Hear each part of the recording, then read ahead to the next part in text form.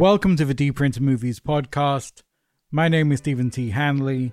I'm the founder and lead curator of Deeper Into Movies. We are a pop-up cinema based in London and New York. Today on the podcast, I am joined by actor, producer, and co-founder of Gummy Films, Pauline Chalamet. Pauline you may know from the Judd Apatow movie, The King of Staten Island, the HBO comedy series, The Sex Lives of College Girls. She is also in the Gummy-produced feature, What Doesn't Float, a strange anthology of New York tales. And yeah, she's producing loads of cool stuff with Gummy Films. She's really smart. She's really into books. I had a great time talking to her. This is me and Pauline Chalamet.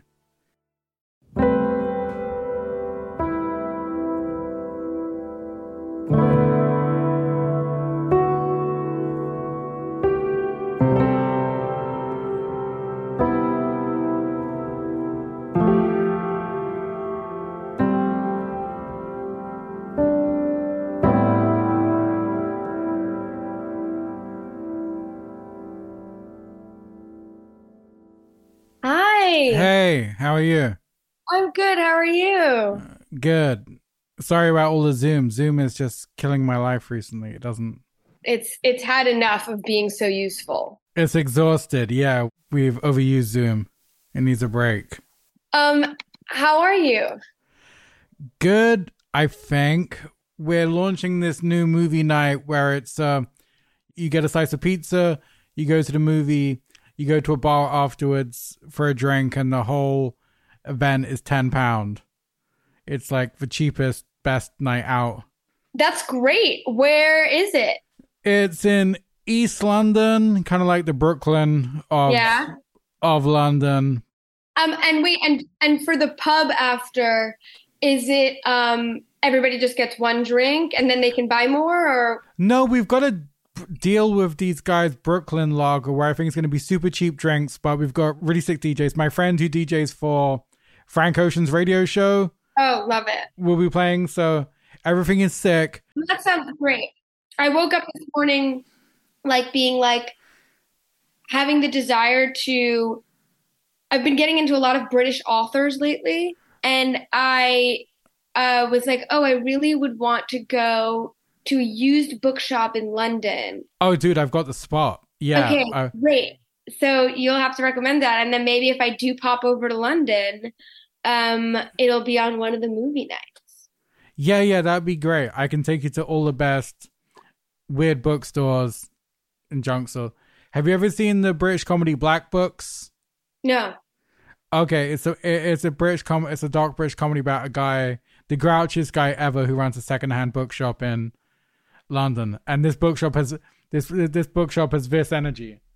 Okay, wait, I have to just write it down because I think that's going to be right up my alley. It's called Black Books? Yeah. Okay. There's even one thing where I think some guy is really into a book he's reading in the shop, so he starts selling him a few pages at a time, and stuff is really funny. Or he chucks people out just because they're having too much fun. It's really good. Oh, I love that. I will watch. My go-to bookshop is in Notting Hill. It's a big secondhand bookshop, and they've got a sign on the counter like, "No, we are not the fucking bookshop from the Hugh Grant movie Notting Hill." Oh my God. It's like, look around. So let's start at the beginning. What kind of teenager were you? I think I was a pretty rambunctious teenager. I did a pretty good job at hiding it from some people. Right. Wait, did you get away with everything? Were you like that sibling who like...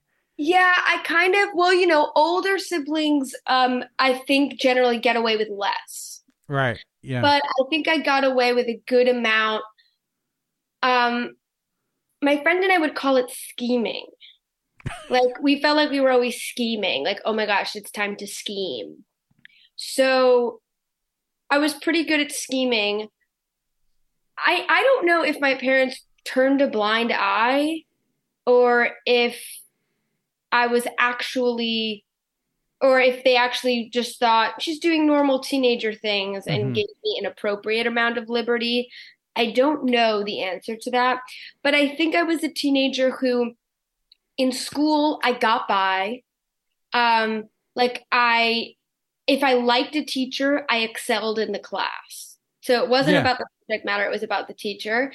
And I was always just trying to get away with as much as I can. It's like, oh, I don't have to fully do this, but it can seem like I did.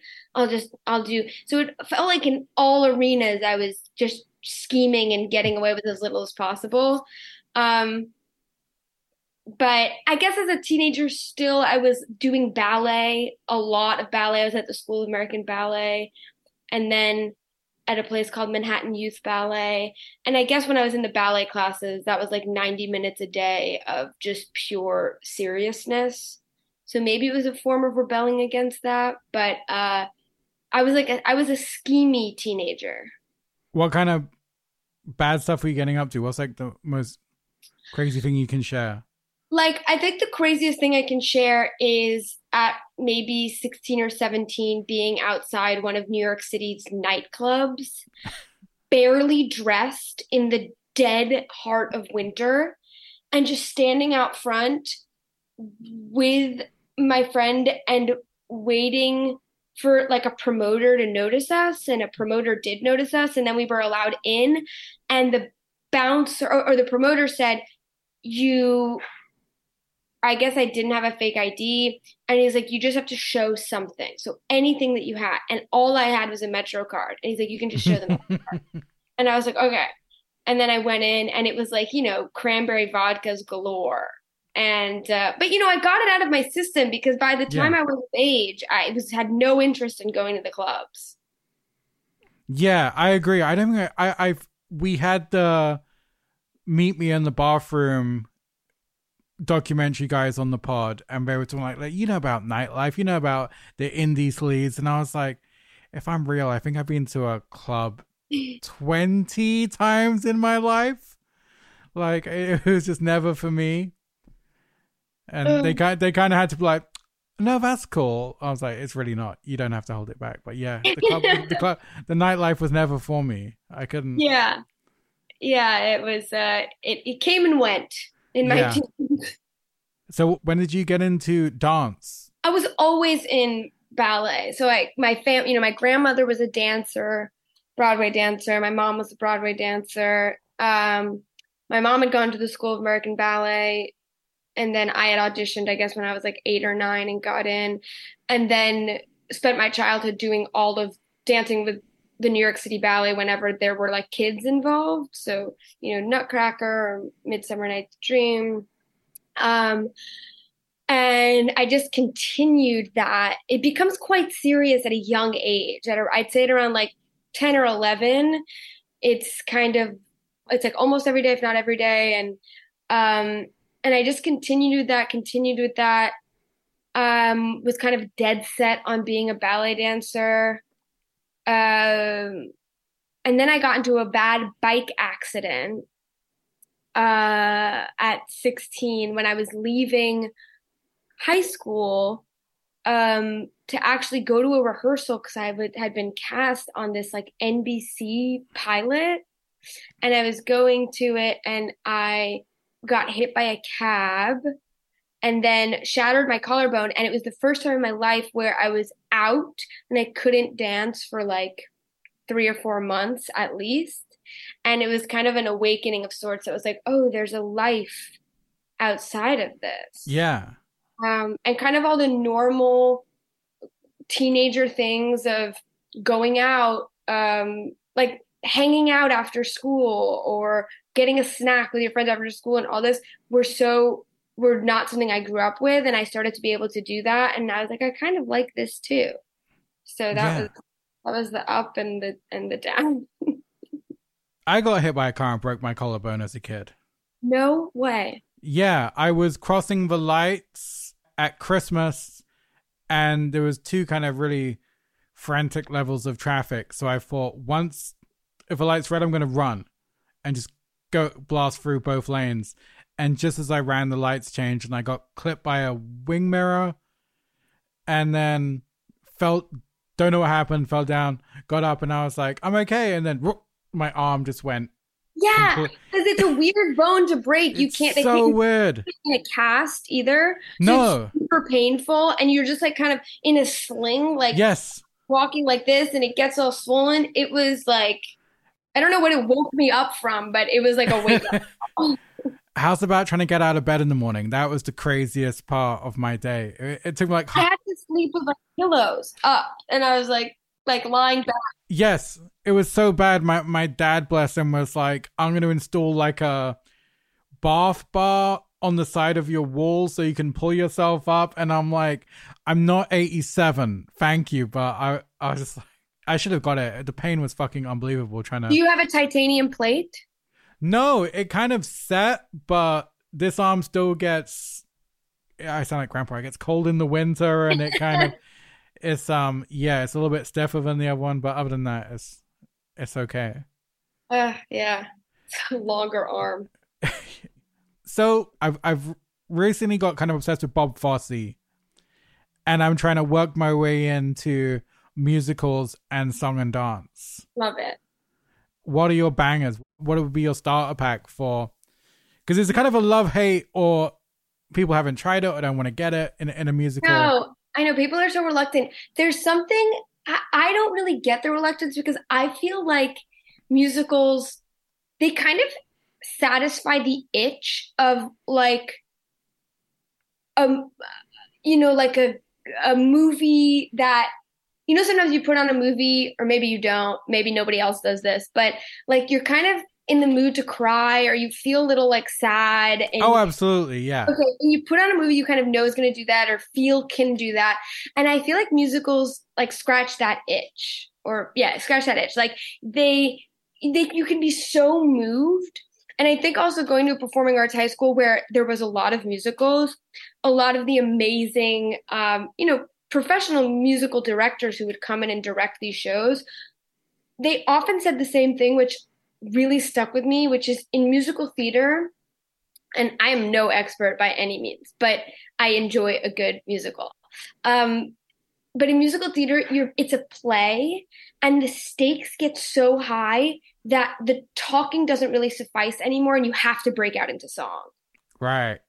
And I've always loved that because it makes I basically go to musicals and I think that. So I don't know. I love a chorus line because a chorus line was so important in just changing musical theater generally. It was like the first time that it was the play within the play, kind of. You were seeing what happens behind the scenes. So I have a real soft spot for a chorus line. I love just generally like Little Shop of Horrors. I love Cabaret, 42nd Street. Those are like, I'd have to say my top. I remember like when Wicked came out when I was a kid, I was totally obsessed with that. I remember being so obsessed with Legally Blonde when that came out because there's a whole number where they're literally jump roping and singing at the same time. Although someone recently told me that there were probably like background singers so that the people on stage would maybe not sing, but it really looks like they're just full on singing, jump roping. The spectacle is kind of amazing. Although I have seen some musicals where I've been like, this is not good, and I'm ready to leave. Right. I like all that jazz. I love all that jazz. I love all jazz. I like Cabaret. Company is Being Alive is my favorite. Did you see the documentary? Yes, that's what got me. I got invited to Criterion. Someone recommended Company, the documentary, and then the original cast recording. Yeah, every time I watch that, I cry. That's one of the things I can put on if I'm in the mood to cry. I'll watch that documentary. Yeah, because I was like, these people are fucking giving it their all.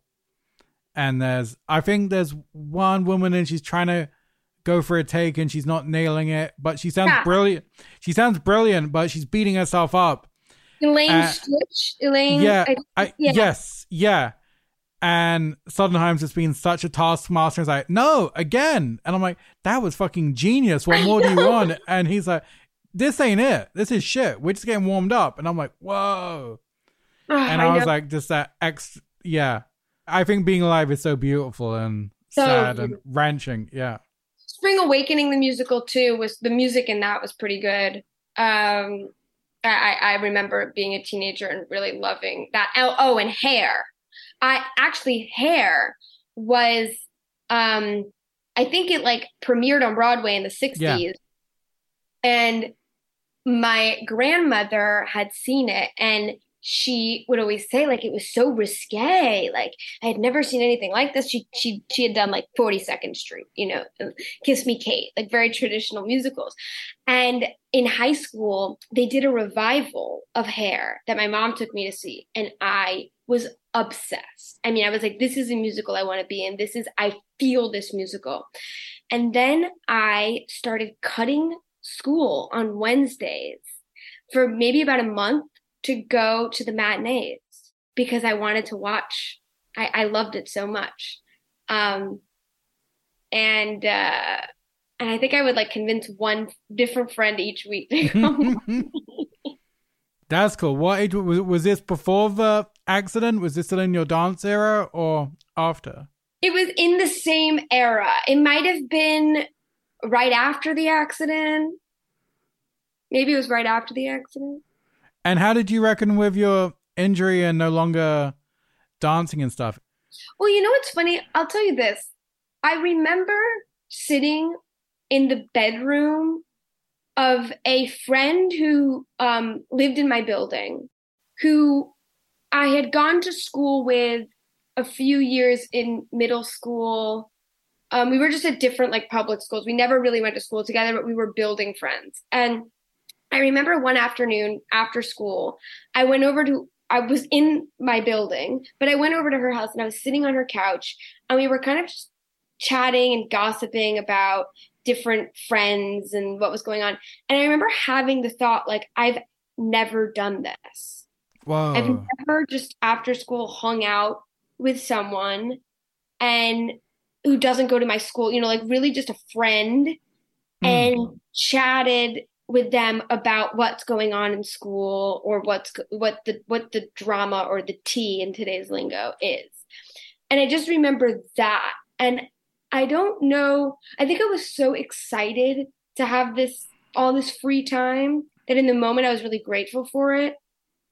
But I think also it was very stressful because my life had been so long defined by these rules. Mm-hmm. But then a door opened where it was like, oh my gosh, you don't have to do one thing. Maybe that's why today I'm kind of okay with doing multiple things, even though I feel like it's shaving years off my life. But like, yeah, I was like, oh, I can have time to do other things. And that was kind of the mindset I was in when I went to university. I was like, oh, I can do multiple things. So I think that followed me for a while. Maybe I've never really addressed what it did to me to be yeah. No, it's kind of weird. When you're young, you just bounce back so quickly. You don't get so... Now I wallow and, just go in an existential spiral about almost everything. But when you're looking back, when you're a kid, it's like, damn, that was fucked up. We move. And I just kind of bounce back. I kind of envy that in a little way, that I'm not just so full of existential dread every day over incidents and things that life throws at you, literally, and stuff. You said, I asked this because I'm obsessed with this also, you saw Liev Schreiber in Talk Radio, and you said God. That. Because I'm so obsessed with the movie Talk Radio and Eric Bogosian's performance, and basically Eric in general. I'm kind of a... I remember the feeling of sitting in the show and being like, I don't even know how old I was. I was either like preteen or teen. First of all, literally being turned on by this man and having like feelings awakening of like, wow, this guy is such a rebel. And look at him. And the laughing out loud. I'm obsessed with that performance. It lives free in my mind, and I'm so grateful for it. And I met Liev Schreiber once, and at like a you know, like a Hollywood mingling things. And I went up to him and I told him this, and he had the best response. He said, he's like, thank you for saying this. I know what it's like to go up to someone who you admire and say something. And I really appreciate you saying this to me, or something like that. And that always stuck with me because I thought it was handled with such grace, like not just like, oh, yes, thank you so much, or oh my God, you saw that, and kind of brushing it off. But he recognized the importance that performance had. And I was very impressed with that. Oh, I'm obsessed with him and that play. Love the play. How about the movie? Do you enjoy the movie? Have you gone to the movie? Or was that your first? I just saw the play, and you know what? I'm thinking like, I've never seen the movie. Oh, the movie! It's my favorite Oliver Stone movie. I will have to check it out. But yeah, it kind of made me obsessed with radio, and I saw that Christian Slater Pump Up the Volume movie around the same time, and I'm like, I need to be a pirate radio DJ. Just, you know, talking the truth on air, and just like playing my grunge CDs and stuff. That was, yeah. Oh, big. I figured out why I connected those two things. Because they both have talk radio, and there was this other play, Little Murders, and I think that I like read them at the same time, and I think they will forever live in my brain at the same time. But talking, I will never. I mean, the play that I saw with Liev Schreiber was set in just one. It was just in the radio booth. Yeah. Did they have callers phoning in? Did you get like external voices? Yeah. Yeah, they had callers phoning in, and then they would have, you know, like, I can't remember if it's his assistant or the one who does the crazy monologue with sticking her hand in the garbage disposal. Yes. Yeah. I love that. I love that character. And she was a real person. There were like a few other real people, but I think a lot of them were called in, which was part of the beauty because you just saw his reaction. I just remember at one point him walking around with like a giant Nazi flag on the back. Like he had put it on like a... Whoa. And like... Yeah, he gets sent it in the mail, right? Exactly. And someone's like talking to him and he's just pacing back and forth with this thing. And I was like, what is going on? But it was so good. The play was so good. Yeah.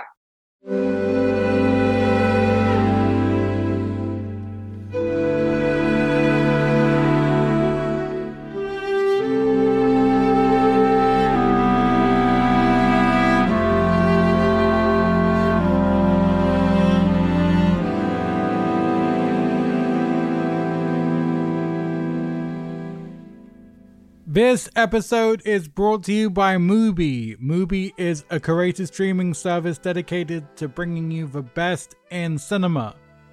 I've been a Mubi subscriber for years, and I want to give you guys 3 of my favorites from the UK Mubi platform. Okay, I'm going to dig in. The Clash, Rude Boy. So I saw this back on VHS when I was at college in the 90s and video stores were still a thing, and my local video store, well, okay, I'll be real, I was a member of 4 video stores, but one of them had this deal of like 5 movies for £5 for 5 days. And to be honest, I do 10 for 5 days because I have no chill.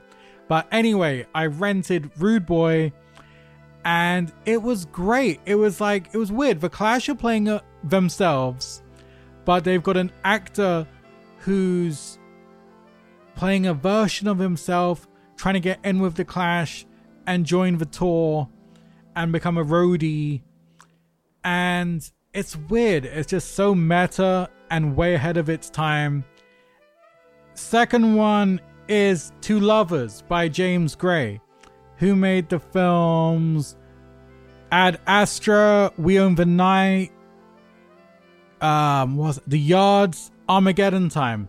Cool connection. Armageddon Time is also a Clash song. Seamless. But Two Lovers is probably my favorite. It's a love story starring Joaquin Phoenix and Gwyneth Paltrow. And for my money, this is Joaquin's best ever performance. It's a real, beautiful, sad, understated love story. That's pick 2. My third choice is Under the Silver Lake by David Robert Mitchell. Okay, hear me out. This is a love it or hate it movie. I love it. I think it's amazing. I think it's one of the best movies about LA. It's dark, it's weird, it's sinister, romantic, digging into all the dark history of Hollywood and the creepy stuff that lays beneath the surface and comes out at night. I think it's great. I've never let you down yet. Take my word for it. And here's the good part. You can watch all these movies and more for free. Just sign up to Mubi.com/deeperintomovies for 30 days of Mubi for free. Mubi.com/deeperintomovies.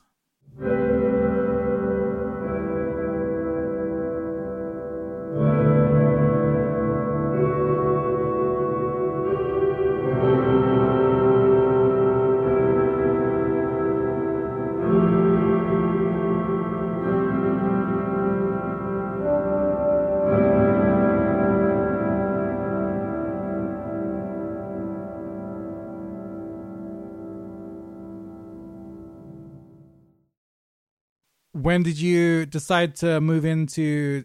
Oh, you're already doing TV, right? You started in TV doing roles. Kind of. I was really doing the ballet. I would kind of audition for things from time to time. I don't think that like child agent really liked me. Like I remember once when she like wanted me, she had me into her office and asked me to do like a jingle for like a chewing gum commercial and, you know, like hold up the pack in front of her and be like, yeah, it tastes great. And I did that line. And then she like saw my mom and was like, she should see an acting coach if she wants to. Whoa, that's fucking savage. Yeah, I know. It's like my memory. I don't know how old I was. And I was just doing the ballet thing, but a lot of the TV things that I was doing were linked to the ballet thing, like that right. pilot for NBC or whatever. That was because I was a dancer in it. And same with like, I did like a stand-in for the first episode of Royal Pains where I was the ballet dancer, like the double, you know? So I don't know. I think I really made the switch as I you know, in high school, I was a drama major at LaGuardia, which is a performing arts high school. And I really loved, I think I discovered what it was to love acting and theater the first time that I was on doing like a scene in the Black Box Theater, which was from Antigone. It was a scene between Ismene and Antigone, and I was playing Ismene. And that was the first moment where I was like, wow, this is very cool. This is very special. And then I think I just kind of was flowing down a river and I always came back to it though. And I think I first saw you in The King of Staten Island. I've got to say, I think Steve Buscemi's monologue is the best he's been. Yeah. At the fire station where he's telling the story about his dad. Because I've loved Steve all my life, but he's always like creepy or a little bit tragic or weird. And I'm like, this is probably Steve being Steve. The most like himself he's been. Adult kind of. Yes. Yeah. Yeah. No criminal background. No awkward. Wholesome. I'm like, he's just giving a real fucking hard, almost like a speech from like a Cassavetes movie or something. Yeah. And it was just so fucking pure. I was like, this is the fucking best he's been. It was so, and obviously was a firefighter himself, so it seems so exactly just so grounded and real. That was, how was that? How many takes did Judd have you doing? That guy loves working stuff out. That was so much fun. That whole that working on that. I probably had like a week and a half worth of like days of work. Um, I liked what I loved was it was my first time working. I think it was my first time working with a director who was so experienced in what he does. Mm-hmm. And he wouldn't cut the camera. He would kind of just yell out like things to say, like to change, not things to say, Yeah. to change notes. And it kind of kept the adrenaline going, which was really useful and really helpful. And it was my first time ever doing a dinner scene or a meal scene and what that was like with different camera setups. And I was just, Oh God, did you eat too much? I know that's always a rule that people always say, don't fucking start chewing the steak because they'll bring you no, I think 15 steaks. I had been warned. I think I had been warned, and I would just like maybe eat like one piece of lettuce per take. I tend to find now that when there's eating scenes, I don't so much eat in the take, but I cannot help but eat between takes. And Right. people are so grossed out by this and they say, you can't eat it. It's like prop food. Like you don't know where it's been. And like, it doesn't deter me. I haven't gotten sick yet. I don't know what it is. The food is in front of me. It's comforting. Yeah. Exactly. But no, yeah, working with Judd was so special for me. I mean, that was like one of the, like a highlight of my life. Being on that set, it was just all these veteran comedians. The cast was so nice, just so nice, so welcoming, and so was the whole production team. I mean, Judd was amazing. He would say, I would come to monitor. He would get me a headset. He was like, "Watch this." I was just so, I felt so taken care of, and like what an amazing foray into kind of the big Hollywood machine of filmmaking. So my friend created the show Industry on BBC and HBO. Yeah. And he texts me. I'd always make jokes because I was in my friend's music video for the Radiohead offshoot band. And then I was like, I'd always say something like, if you got a role in Industry, let me know. Like maybe I could be a tech mogul who tries to bring back Blockbuster or something. And I'd kind of be like joking, not joking, like, give me a role. And he messaged me a few months ago saying, do you want to cuss out Jon Snow from Game of Thrones in a scene? And I was like, well, fuck yes, let's go. So he gave me this one role where I don't know if I can give away the plot, but anyway, I got to curse him out. And then as he's driving off and he's in his like big fancy Rolls Royce. And then the director just said, cut. Okay, go again, but say some more stuff. Yeah. And I was like, what? And she was like, just say some more. Don't just give him that one heckle. Try and rile him up and say more. And then I was like, all right, reset, go. And I was like, fucking hell. The pressure is terrifying when you've got to suddenly turn on the juice. And obviously the cameras are rolling. There's 50 people watching you. And it's just like, it's reminding me when you said Judd would just tell you to, do more stuff. Yeah. It was kind of, you know what was funny though was that, so I grew up, I had a good amount of friends from Staten Island. And so I kind of knew who these characters were. And I kind of felt very legitimate in my place as like a New Yorker on this movie set about New Yorkers.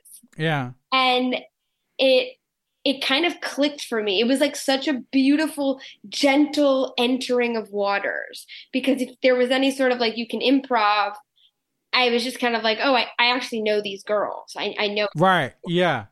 Where it's not like, you have to curse someone out. I would not be able to improv.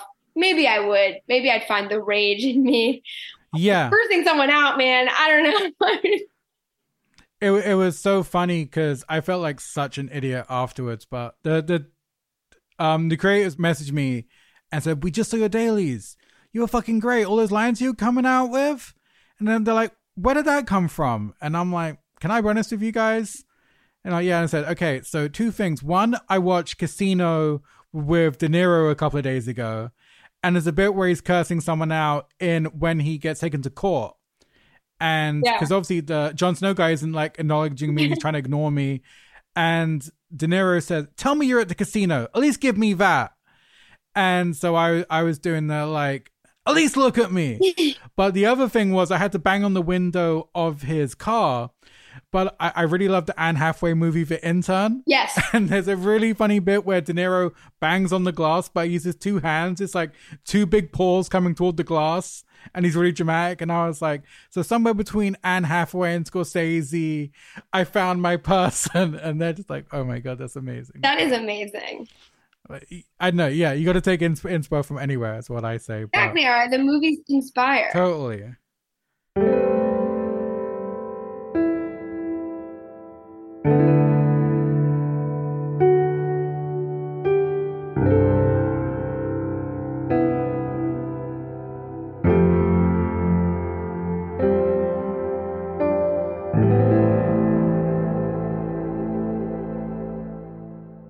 So let's talk about Gummy Films. Yeah. Because we screened Endless Sea on our last short film collection and our last showcase.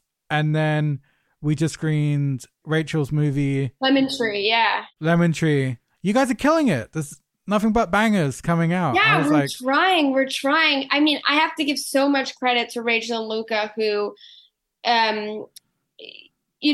kind of really do the nitty-gritty work of being on the ground in New York, producing all different kinds of things, because now we have offices and so there's an overhead. And it's just very interesting to collaborate with, Luca I've known a while, since I was like a teenager, maybe my late teens, like 19 or 20. But Rachel I just met on What Doesn't Float because she was friends with Luca.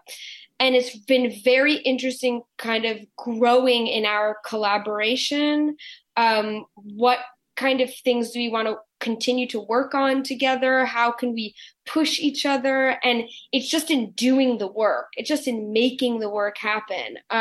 So sometimes it's just as producing things. Sometimes it's, like with Lemon Tree, Rachel directed and Luca and I produced, and kind of figuring out, when we're working on an indie scale like this, you wear multiple hats all the time.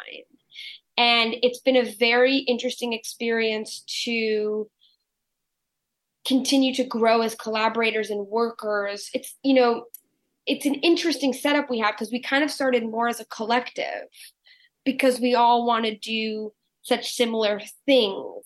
It's not like a production company where, like, for instance, I'm an actor. It's not I'm an actor who started a production company. It's right. The three of us came to it and all came from different backgrounds and are now creating like an environment of where we can reunite our filmmaker friends and continue to kind of create things together. So the collective mentality still really sticks. It still kind of functions as a collective, which is interesting, and works well for us for the time being.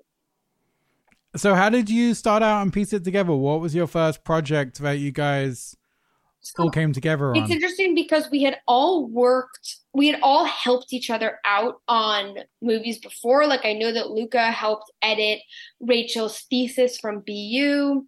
Luca had helped me. He had shot a scene in New York for a short film that I wrote and was in. That was mostly set in Paris, but then there was one scene in New York and he helped with that.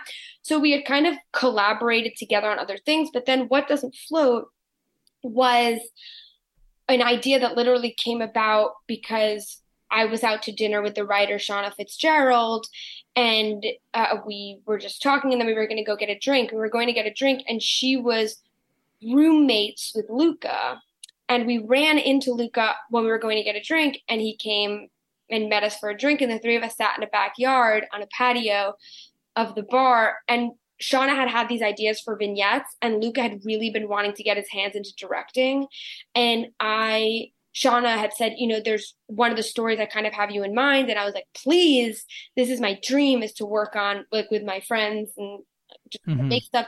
And I was kind of like, I'd be down to produce it, to kind of help things get the ball rolling. And Luca was like, I also have a friend, Rachel, who's a really good producer. So the four of us were kind of working on What Doesn't Float. And from there, Rachel, Luca, and I really had this hunger to continue to produce, and what other works can we make together. And that's really how it was born. It was born through What Doesn't Float. So I know normally people make LLCs for the movie. Like if you're supposed to make like What Doesn't Float has What Doesn't Float LLC, or like the company with it, but we didn't do that. We made What Doesn't Float, and we had Gummy LLC, which was the movie's company, but then grew into being something that also produced other works, but that kind of have this similar run and gun vibe to them. So how is it? You seem like you're kind of, in the coolest way, making up as you go along. I would think that's exactly what we're doing. That's exactly what I feel I'm doing. What's so great about working with Rachel and Luca is that I don't feel inhibited in any way. These are two people who can make stuff happen. I can go to them. I'd be like, I have an idea. And they're like, okay, let's do it. And I think the same goes for them. And that makes for a really juicy, creative environment, because we have no money. I mean, we would love to have like a benefactor, someone who could like help us. But really all the projects we're working on now is kind of, how can we raise money for this? How can we raise money for this? What can we use, right? Like whose house can we film in, or what shots can we steal here? And that's kind of how our brain is working. But the creativity comes with the restraints. And of course, so that's kind of how I feel that we're working right now. And also, doing as much commercial work as we can get, because that does help pay the bills. Of course, yeah. But that's so fun if it's also free and non-restrictive and stuff, and I find that's the most exciting. Yeah. How was it picking the stories? Were there multiple stories that were thrown in that you whittled down? No, I'd say that I think actually, if my memory serves me well, there were initially 6 vignettes and a 7th one was added. I might be like totally wrong about that. And maybe it was like we were thinking of adding an 8th vignette so that the runtime was a little longer, because it's a weird runtime for What Doesn't Float. It's like a little over an hour.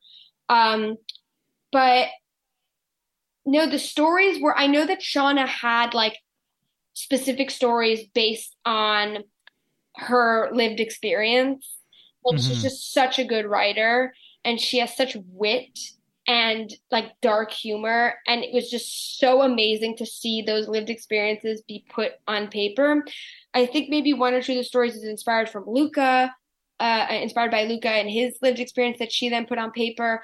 But I think those were the ones that we kind of had them all before we started shooting. But this was like a while ago now, so I might be wrong. But I'm pretty sure we had 6 or 7 stories, and we knew we were going to shoot them. Yeah, I loved it. It felt like kind of Jarmusch episodic kind of feel. I mean, not like short, or like a big inspo. Yeah, and it's kind of funny. From the opening scene with the trolley full of cans. Yes. And I was like, this is going to be good. It's just such a strange opening.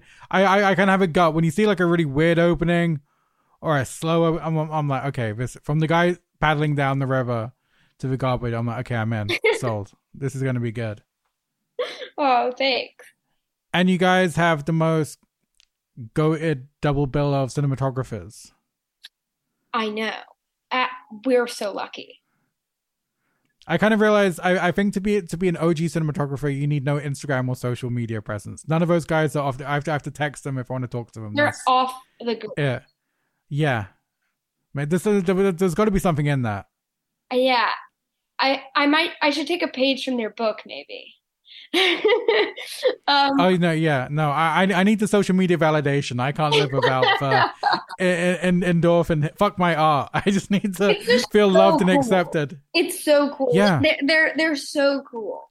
I mean, Sean and Hunter are so cool. I feel very like do I sound like, how can I sound smart and nonchalant at the same time?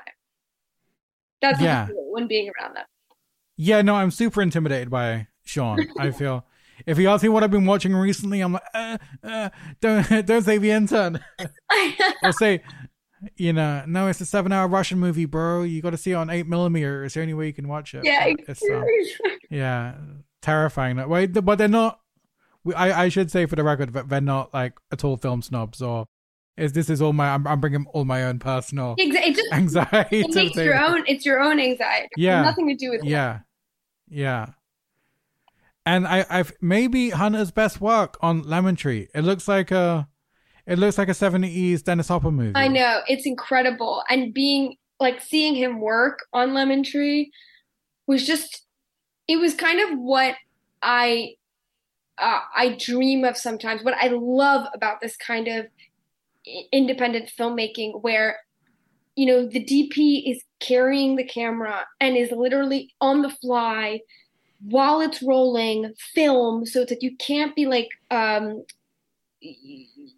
wasting time. Yeah, like, I have an idea, and Rachel's like, oh, okay, that's great, let's do that.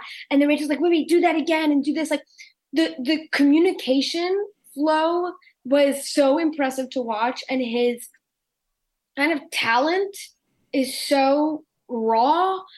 It's really, it's like energetic in a way.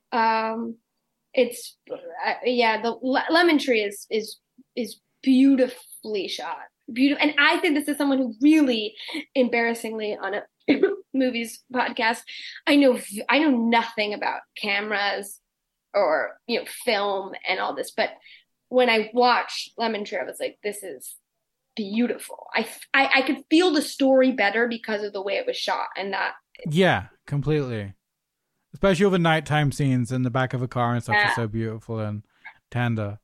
How did you guys did this? I'm obsessed with those close-ups of you on the bike when it's just your eyes and face. How did you guys shoot you as they trailed along?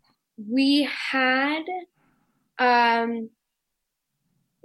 Sean sitting in the trunk of a car holding a camera, and the car was driving ahead of us and we were following the car. Oh, amazing. It looks so good. I love those close-ups. Those kind of details are really what sometimes make movies for me. Yeah, I look at that now and I'm like, oh my God, this seems crazy to be doing. Yes. So let's kind of go back to where we started to finish. We're talking about books. Wikipedia says you're an avid reader. Is that what the word it uses? It says you read one book a week. So just to let you know, that's what you need to be keeping up with. Damn. I love to read. I find extreme solace in reading. So yes, I think I'm a reader. How have you retained your attention span after COVID? Something happened to my brain in COVID where my short attention span got even worse, and I found now that I can read nonfiction like film bios or histories of movie, but my fiction life is really struggling. I was wondering, how do you not check your phone and watch a million TikToks and things like that? Interesting because I'm not on TikTok, but I am on Instagram. I will often delete the Instagram app for days at a time, though. It's like it's not really a great place. So a weird thing happened for me during the pandemic. I was alone for most of the pandemic, really alone, and I realized that I was going to go crazy and every day was the same. So I already for a few years had a pretty strict regimen of waking up, reading for a little bit, and writing. Writing was like my big thing in the morning. And what I decided to do in the pandemic was, because our days were so long, was kind of prolong the morning stretch, my morning ritual. Mm-hmm. So my phone has never been in my room when I sleep. So I've always had a radio alarm clock. So I'd wake up and I would write the way I'd been doing for a few years, but then I would read. And I started getting into this habit of reading nonfiction in the morning. So the New Yorker often is like my go-to because it's analytical. It's not like, the world is ending the way you can read on like news sites every day. Mm-hmm. And I'd read that or any sort of nonfiction book that I was reading at the time. And then the day would happen and it was pandemic, so nothing was happening. And then at night I would read fiction. And I kind of have just stayed in this routine, which greatly impacts me. Mm. I love it. I find that when I'm struggling to read a fiction book, what helps is to read a page turner fiction book, and one that you'll read in like 2 days. It's like so good. And then I can go back and like pick up maybe a little bit of a more difficult fiction book, but I'm already in the mindset. But it kind of relaxes me at night. It's an escape tool, really. You don't keep your phone in the bedroom. That's amazing. That's terrifying to me, but that sounds really essential. Well, no, I like podcasts to go to sleep. I want to like a very mellow. It doesn't wake you up because like you fall asleep, but then you still. The only thing that gets really weird is when whatever is being discussed on the podcast somehow seeped into my dream brain, and this is the conversation in my dream. That's when it gets weird. This basically captures my entire personality. I'd never read the original Sex and the City book, but I love the show. Yeah. So I was listening to the Sex and the City audiobook, which ended, and then the giant Charles Manson biography that I had on my audio library. So I went from that to I was in a cult. I was taking acid. Yeah. I didn't get to the murders, but I was like, what the fuck? Oh my God, that's so. I was in New York having cocktails, and now I'm scheming to murder Sharon Tate. I was like, yeah. Oh my God. So, but I've said it now to stop after my book, not just dig into my weird audiobook history. So that makes it. Who are your go-to authors? Right now so Edith Wharton is definitely my go-to author, like that I can think of off the top of my head. I'm a big fan of Tolstoy as well. I love Virginia Woolf. I had never read any Mary Wollstonecraft, but she's kind of the mother of like female literature, I dare say. So I'm starting to get into her. There's this author named Jacqueline Rose, who's like I want to say a philosopher, like a feminist philosopher sociologist. I've gotten really into her recently. Those are kind of some of my top go-to authors. Like if I see a book of theirs on the shelf, I want to read it.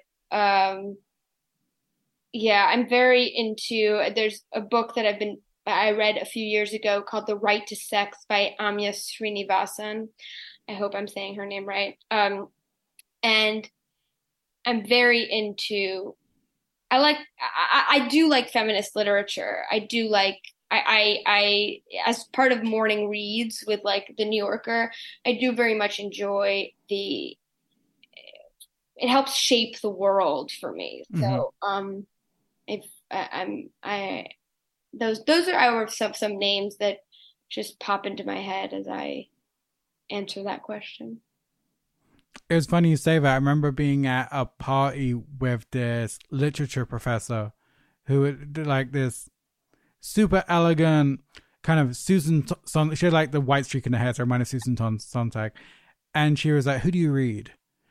And when anyone asked me that, I kind of freeze up, and I was like, and And I was just thinking of what I was reading recently, and I was like, well, I'm obsessed with Bryson Ellis. I love Philip Roth. I was reading some David Foster Wallace, and I was like, maybe some Bukowski. She's like, asshole man, I get it. And it's dismissed me, and I was like, wow. And then you sound like a douche in your back going, no way. I read Joan Didion, I love Margaret Atwood, or I love Flannery O'Connor. She's like those were your two. I can see him just digging, like, stop trying to dig yourself out of this. Like, it's such a hard question to answer too, because I also, I love, like, right now I'm thinking of Hemingway and Fitzgerald, and I love their books. I mean, I could read it. Also, there's a book called The Dud Avocado by Elaine Dundee. That's like one of my favorite books of all time. But it is really hard when you like it, but it's what you like to read. I don't know. It's a hard question. It's, it's like I kind of need to. I don't know. Yeah, there's a certain type of prose or kind of compact, minimal prose I really enjoy for something like when it's really, I don't know, like when Raymond Carver, when he got all his stories cut by the Leash, the editor. Yeah. I was like, that's the kind of, I don't know, I feel that's the type of have you read Infinite Jest? Yes, I did it in 3 different, my friend said do it as 3 different books. Oh, interesting. But then it didn't come together for me in the way it did. Should, I feel. Read it as one. Yeah. But I really, but then I'm friends with Brett Ellis, and he famously can't stand David Foster Wallace's writing, although Wallace originally said he was inspired by him. But he said something really hard. He said, I think he's a journalist. I think he was a nonfiction writer, and he's way better at that than he is at fiction. But then there are some sections, some lines in Infinite Jest which is just astounding, and that's what I language and the turn of phrase is just knock you on your ass. But I hear it's incredible. The only book of his I've read is Brief Interviews with Hideous Men. Yeah. A friend of mine was very into the book, and she highly recommended it. And I just remember I really enjoyed reading it. I really enjoyed some stories I liked more than others. But I'll never forget, there's one story where most of the story is in footnotes. Oh my God, he loves the footnote. Yeah. Infinite Jest is like 300 pages, footnotes and appendices. And I'm like, do I skip this shit and keep going? Or do I, am I a peasant? Am I not absorbing it properly? Yeah, exactly. But you're like, this seems optional if it's written so small at the bottom of the. I know. And the book's already fucking it's 800 pages that. I felt I'm disappointed. All my friends during the pandemic were attending an Infinite Jest book club where they'd meet up once a month, and you'd be held responsible to keep going.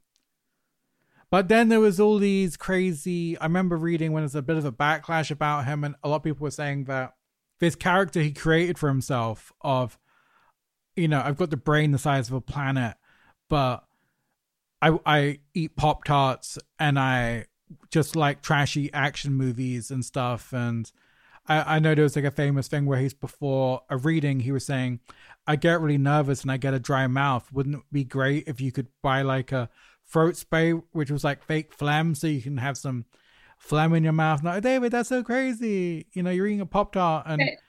But everyone says it was all just a great act. He was such a master manipulator, which is very cynical. But maybe it's that. Maybe it's that. I don't know. I think he must have been very tortured. I don't know much about him. From what I hear about Infinite Jest, though, there are like passages that really predicted the world we live in currently. Yeah, and that's a reason that it's one of the books I want to attack. Attack is not the right. Attack's the right word. Yeah, one of the books I wrestle with. Yeah, but it's yeah. Maybe he was that much of a manipulator, but he probably was pretty tortured. Also, yeah. No, to be fair, of course, I think there's definitely some. I don't know, but then we did a screening where we had a documentary of people. It was a university documentary where the class was trying to. Do we judge the art of an artist? Was kind of an argument because there was all these reports from his ex-girlfriends and stuff, saying that he was pretty terrifying, but people were saying also, but the work is so brilliant. So we screened that, and then we had a 1 hour interview with him.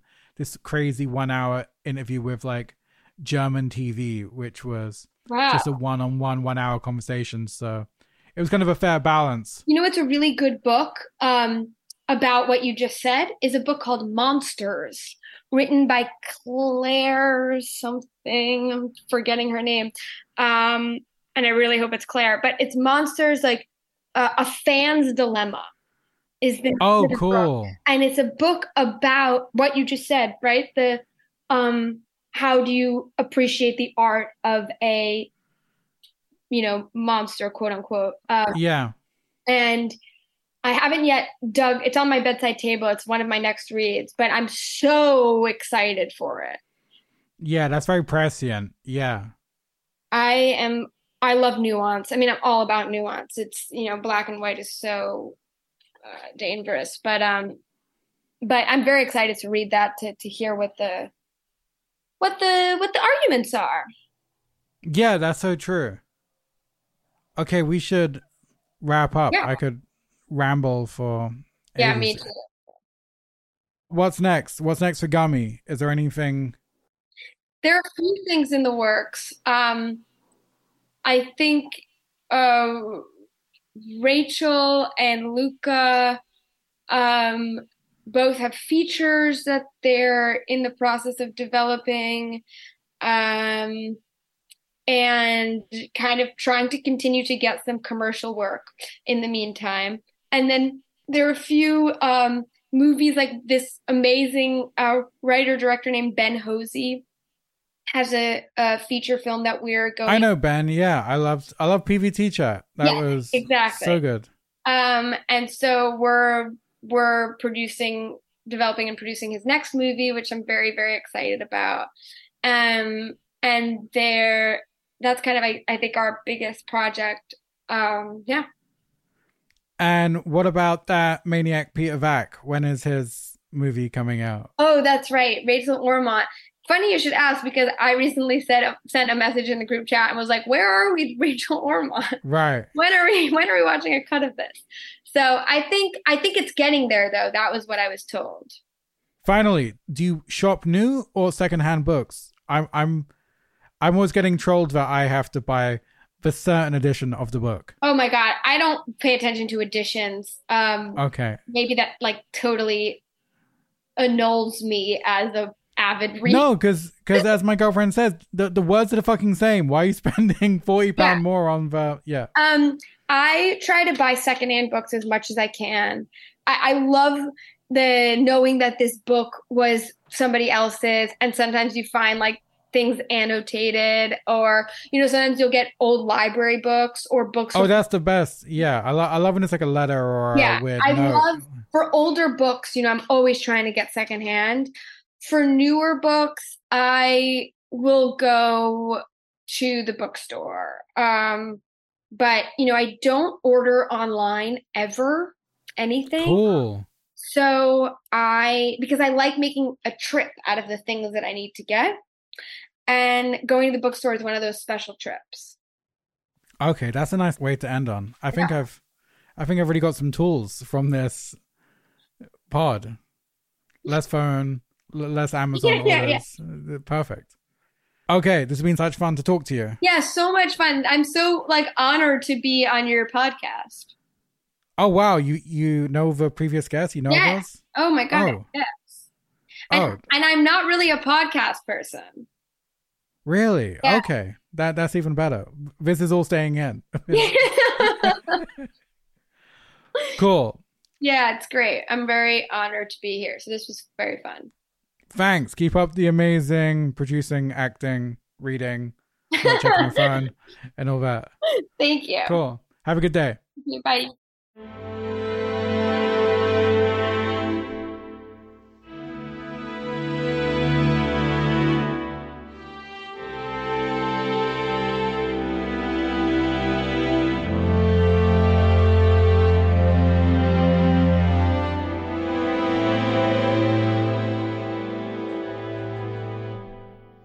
Boom. that was me and Pauline Chalamet. She is delightful. I urge you to go check out all the Gummy Films production stuff. They're doing great things. Okay, that's it from me. Thanks for listening. Thanks to Joshua Eustace, aka Telephone Tel Aviv, for my beautiful music. And a quick favor, if you enjoy the pod, like and subscribe. I've been told this helps hugely with getting the pod out there and putting it higher up on searches and stuff.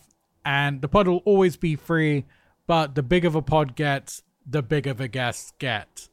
Okay, that's it. Thanks for listening, and we'll speak soon.